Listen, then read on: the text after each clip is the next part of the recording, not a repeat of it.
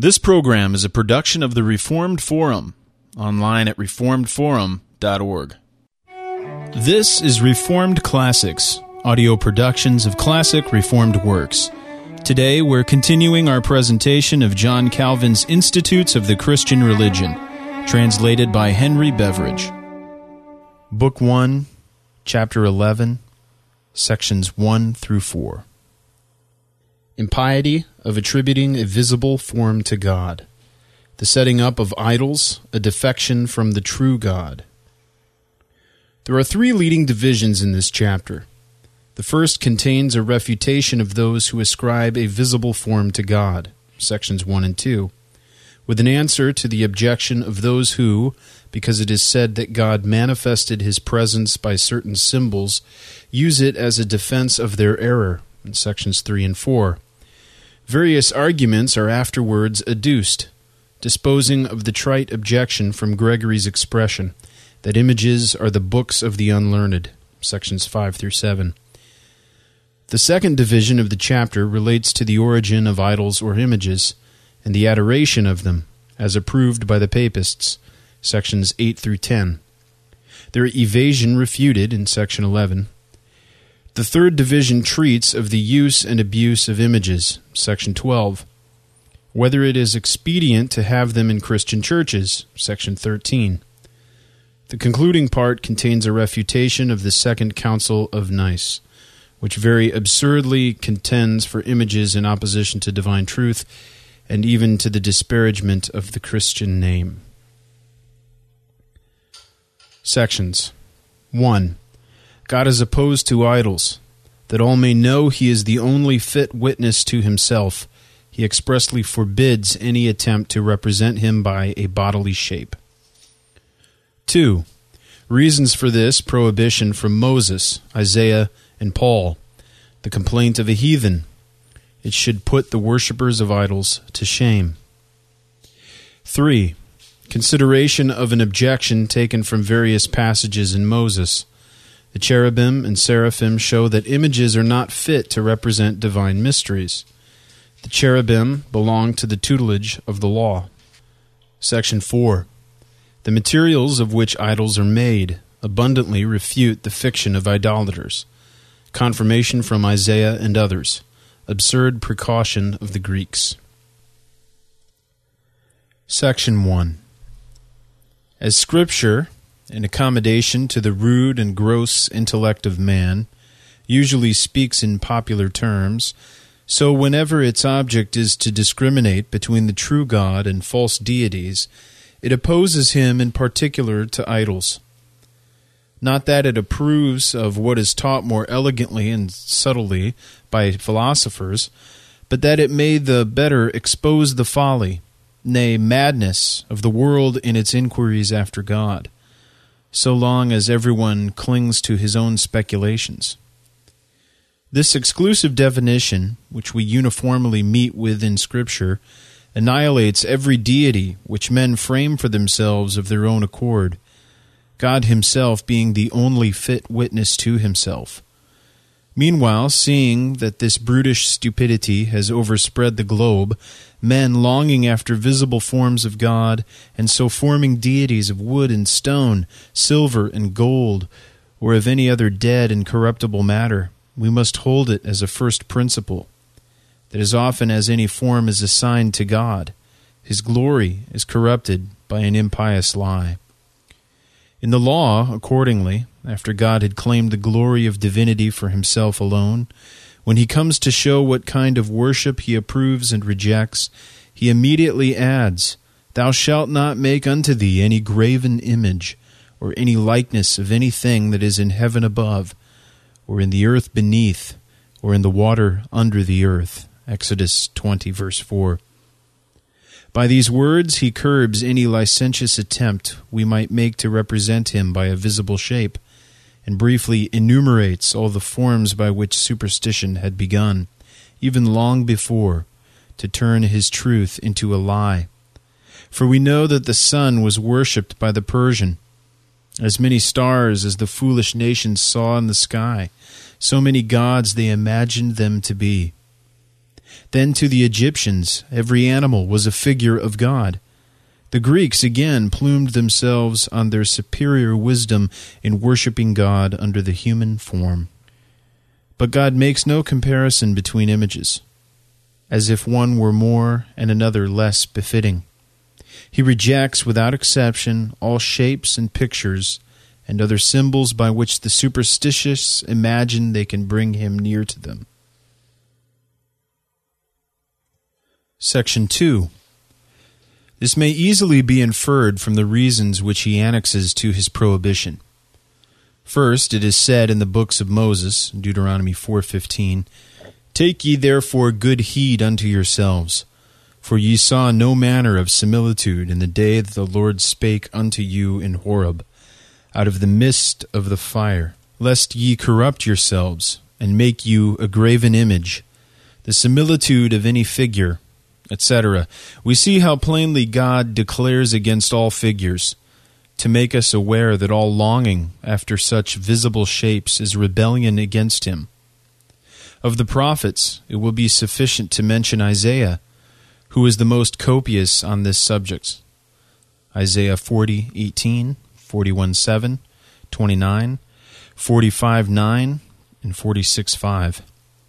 In order to show how the majesty of God is defiled by an absurd and indecorous fiction, when he who is incorporeal is assimilated to corporeal matter, he who is invisible to a visible image, he who is a spirit to an inanimate object, and he who fills all space to a bit of paltry wood or stone or gold.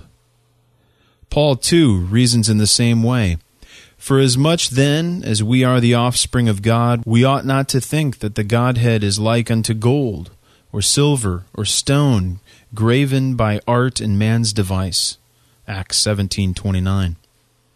Hence it is manifest that whatever statues are set up or pictures painted to represent God are utterly displeasing to him, as a kind of insults to his majesty. And is it strange that the Holy Spirit thunders such responses from heaven when he compels even blind and miserable idolaters to make a similar confession on the earth? Seneca's complaint, as given by Augustine, is well known. He says, "The sacred, immortal, and invisible gods they exhibit in the meanest and most ignoble materials, and dress them in the clothing of men and beasts. Some confound the sexes, and form a compound out of different bodies, giving the name of deities to objects, which, if they were met alive, would be deemed monsters." Hence again it is obvious that the defenders of images resort to a paltry, quibbling evasion, when they pretend that the Jews were forbidden to use them on account of their proneness to superstition, as if a prohibition which the Lord founds on his own eternal essences and the uniform course of nature could be restricted to a single nation. Besides, when Paul refuted the error of giving a bodily shape to God, he was addressing not Jews, but Athenians. Section 3. It is true that the Lord occasionally manifested his presence by certain signs, so that he was said to be seen face to face. But all the signs he ever employed were in apt accordance with the scheme of doctrine, and at the same time gave plain intimation of his incomprehensible essence. For the cloud and smoke and flame, though they were symbols of heavenly glory, Deuteronomy 4:11, curbed men's minds as with a bridle, that they might not attempt to penetrate farther. Therefore even Moses, to whom of all men God manifested himself most familiarly, was not permitted, though he prayed for it, to behold that face, but received for answer that the refulgence was too great for man. Exodus 33:20.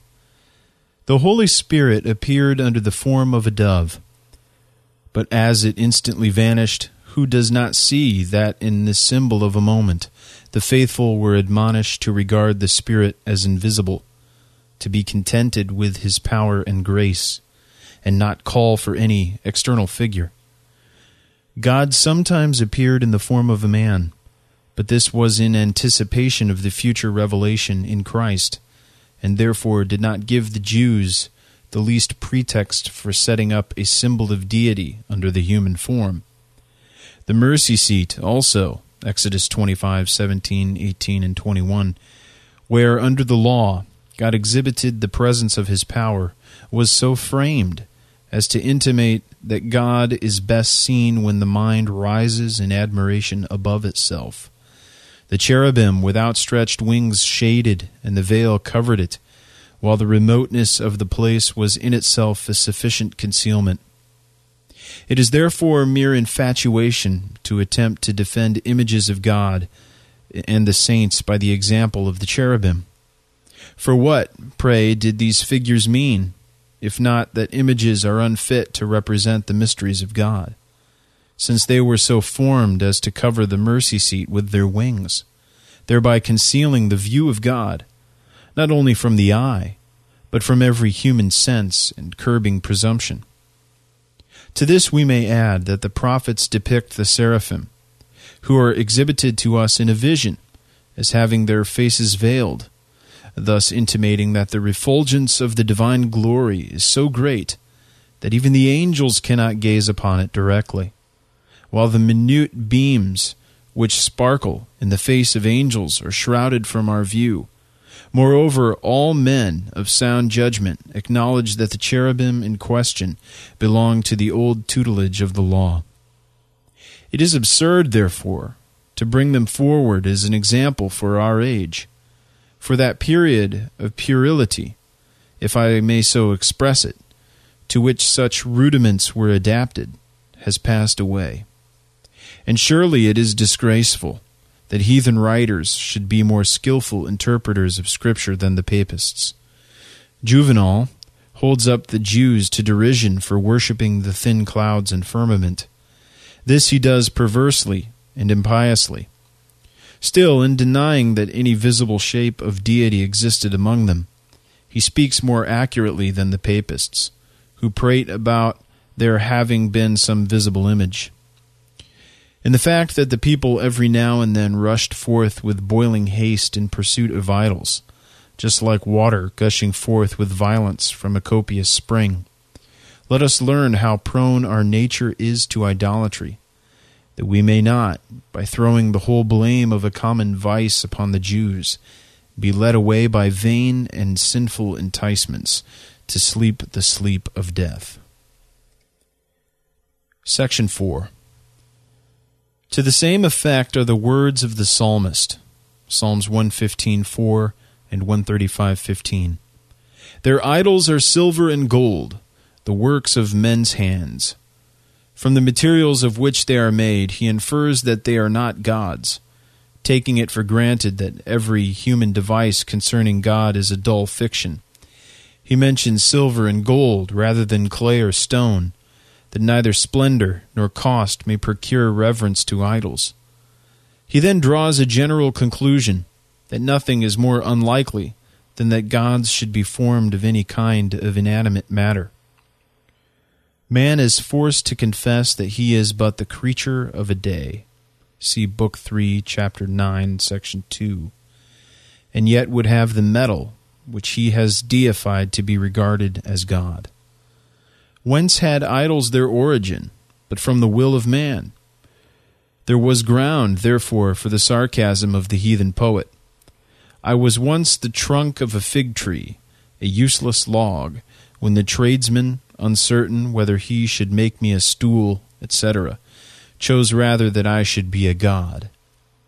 In other words, an earth-born creature, who breathes out his life almost every moment, is able by his own device to confer the name and honor of deity on a lifeless trunk.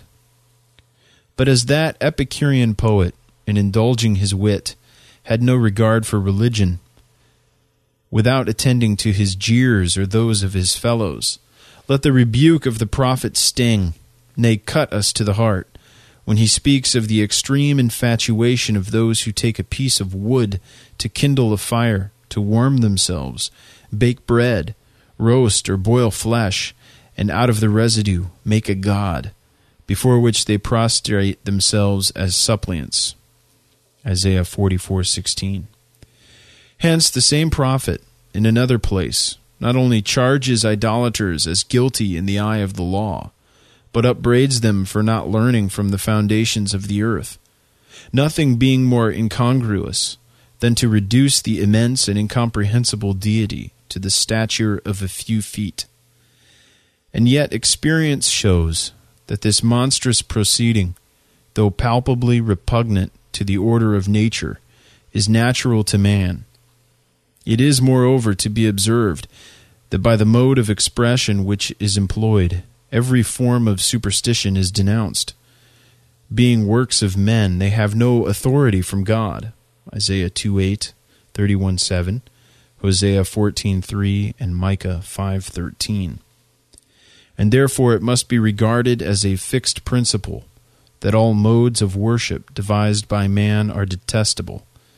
The infatuation is placed in a still stronger light by the psalmist, Psalm 115:8, when he shows how aid is implored from dead and senseless objects, by beings who have been endued with intelligence for the very purpose of enabling them to know that the whole universe is governed by divine energy alone. But as the corruption of nature hurries away all mankind collectively and individually into this madness, the Spirit at length thunders forth a dreadful imprecation.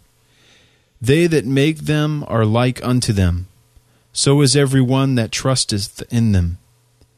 And it is to be observed that the thing forbidden is likeness, whether sculptured or otherwise. This disposes of the frivolous precaution taken by the Greek Church.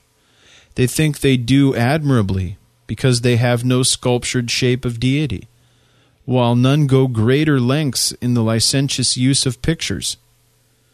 The Lord, however, not only forbids any image of himself to be erected by a statuary, but to be formed by any artist whatever, because every such image is sinful and insulting to his majesty.